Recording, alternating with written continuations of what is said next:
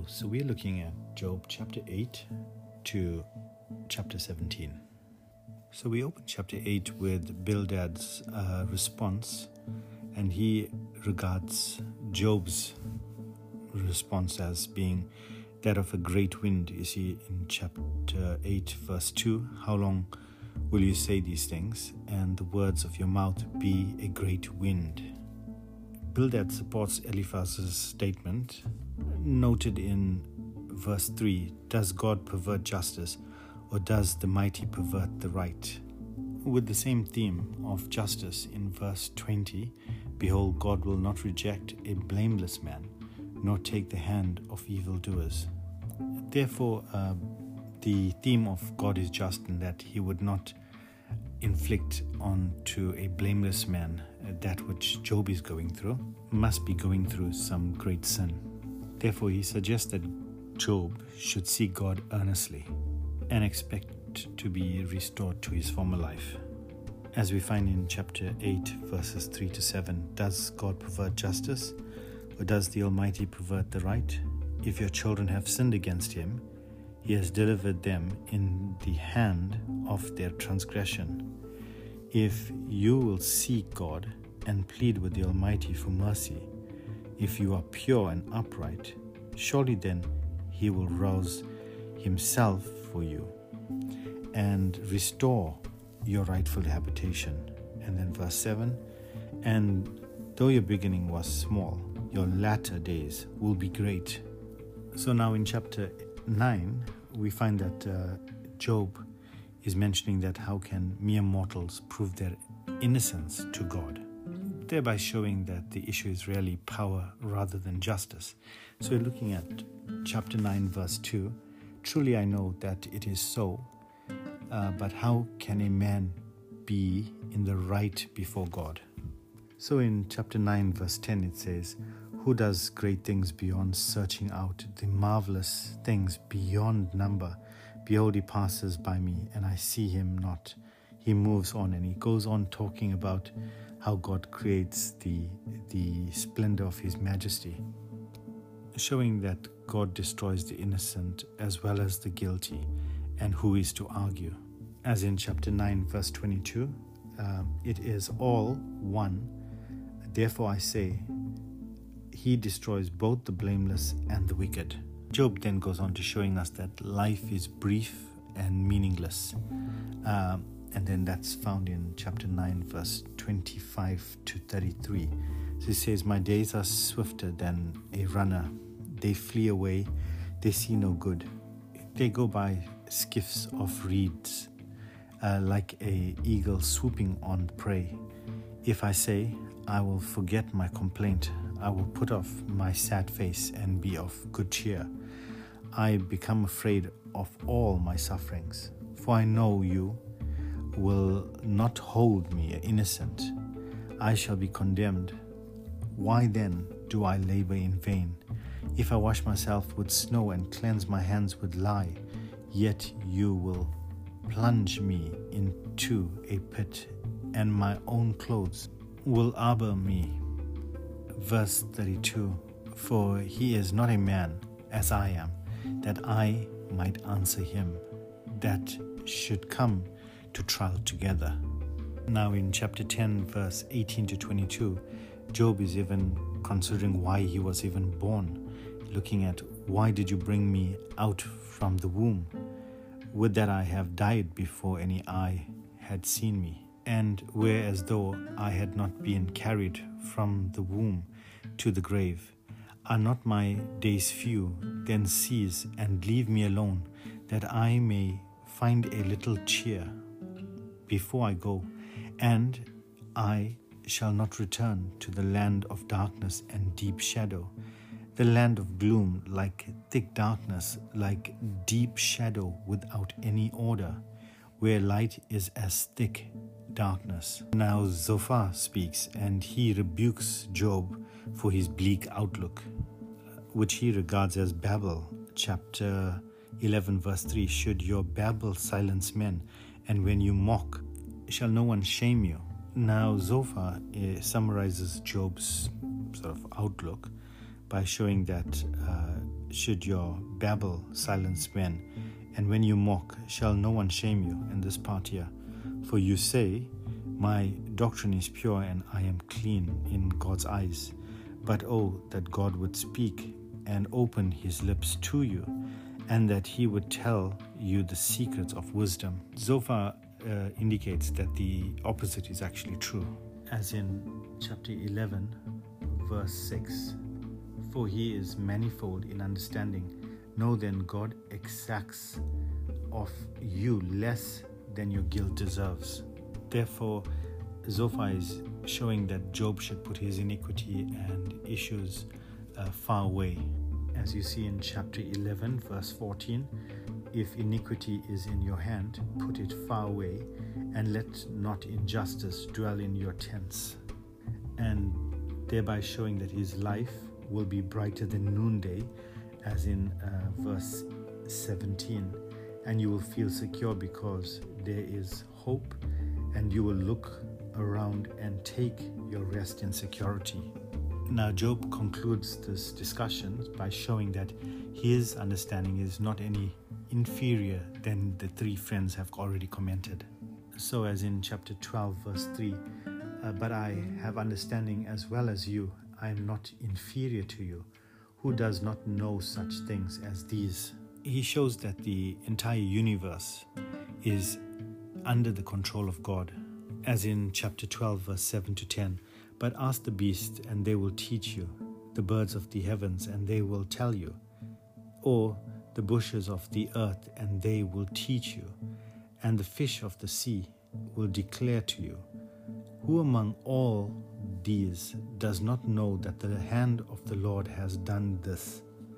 In his hand is the life of every living thing, and the breath of all mankind. Does not the ear taste words as the palate tastes food? Wisdom is with the aged, and the understanding in the length of days.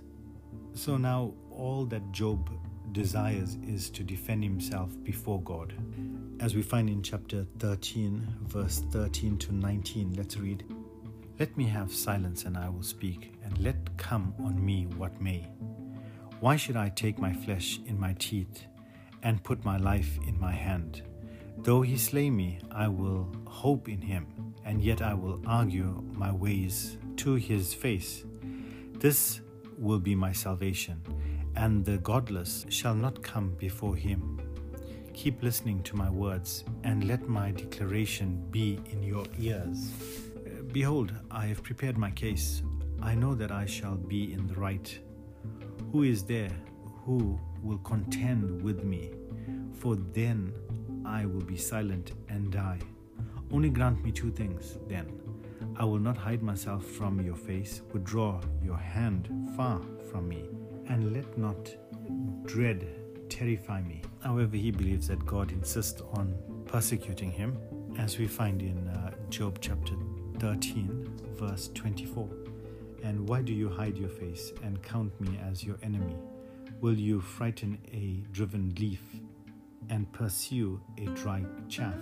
For you write bitter things against me and make me inherit the iniquities of my youth. You put my feet in stocks and watch all my paths. You set a limit for the soles of my feet. Man wastes away like a rotten thing, like a garment that is moth-eaten. And in chapter 14, verse 13, Job longs for death. Oh, that you would hide me in Sheol, that you would conceal me until your wrath is past, that you would appoint me a set time and remember me. If a man dies, shall he live again? All the days of my service I would wait till my renewal should come. Now it's Eliphaz's turn to begin the second cycle of speeches. So he accuses Job of abandoning prayer and not fearing God with these windy discourses. This is found in chapter 15, verse 2 to 4. He says, should a wise man answer with windy knowledge and fill his belly with the east wind? Should he argue in unprofitable talk or in words with which he can do no good?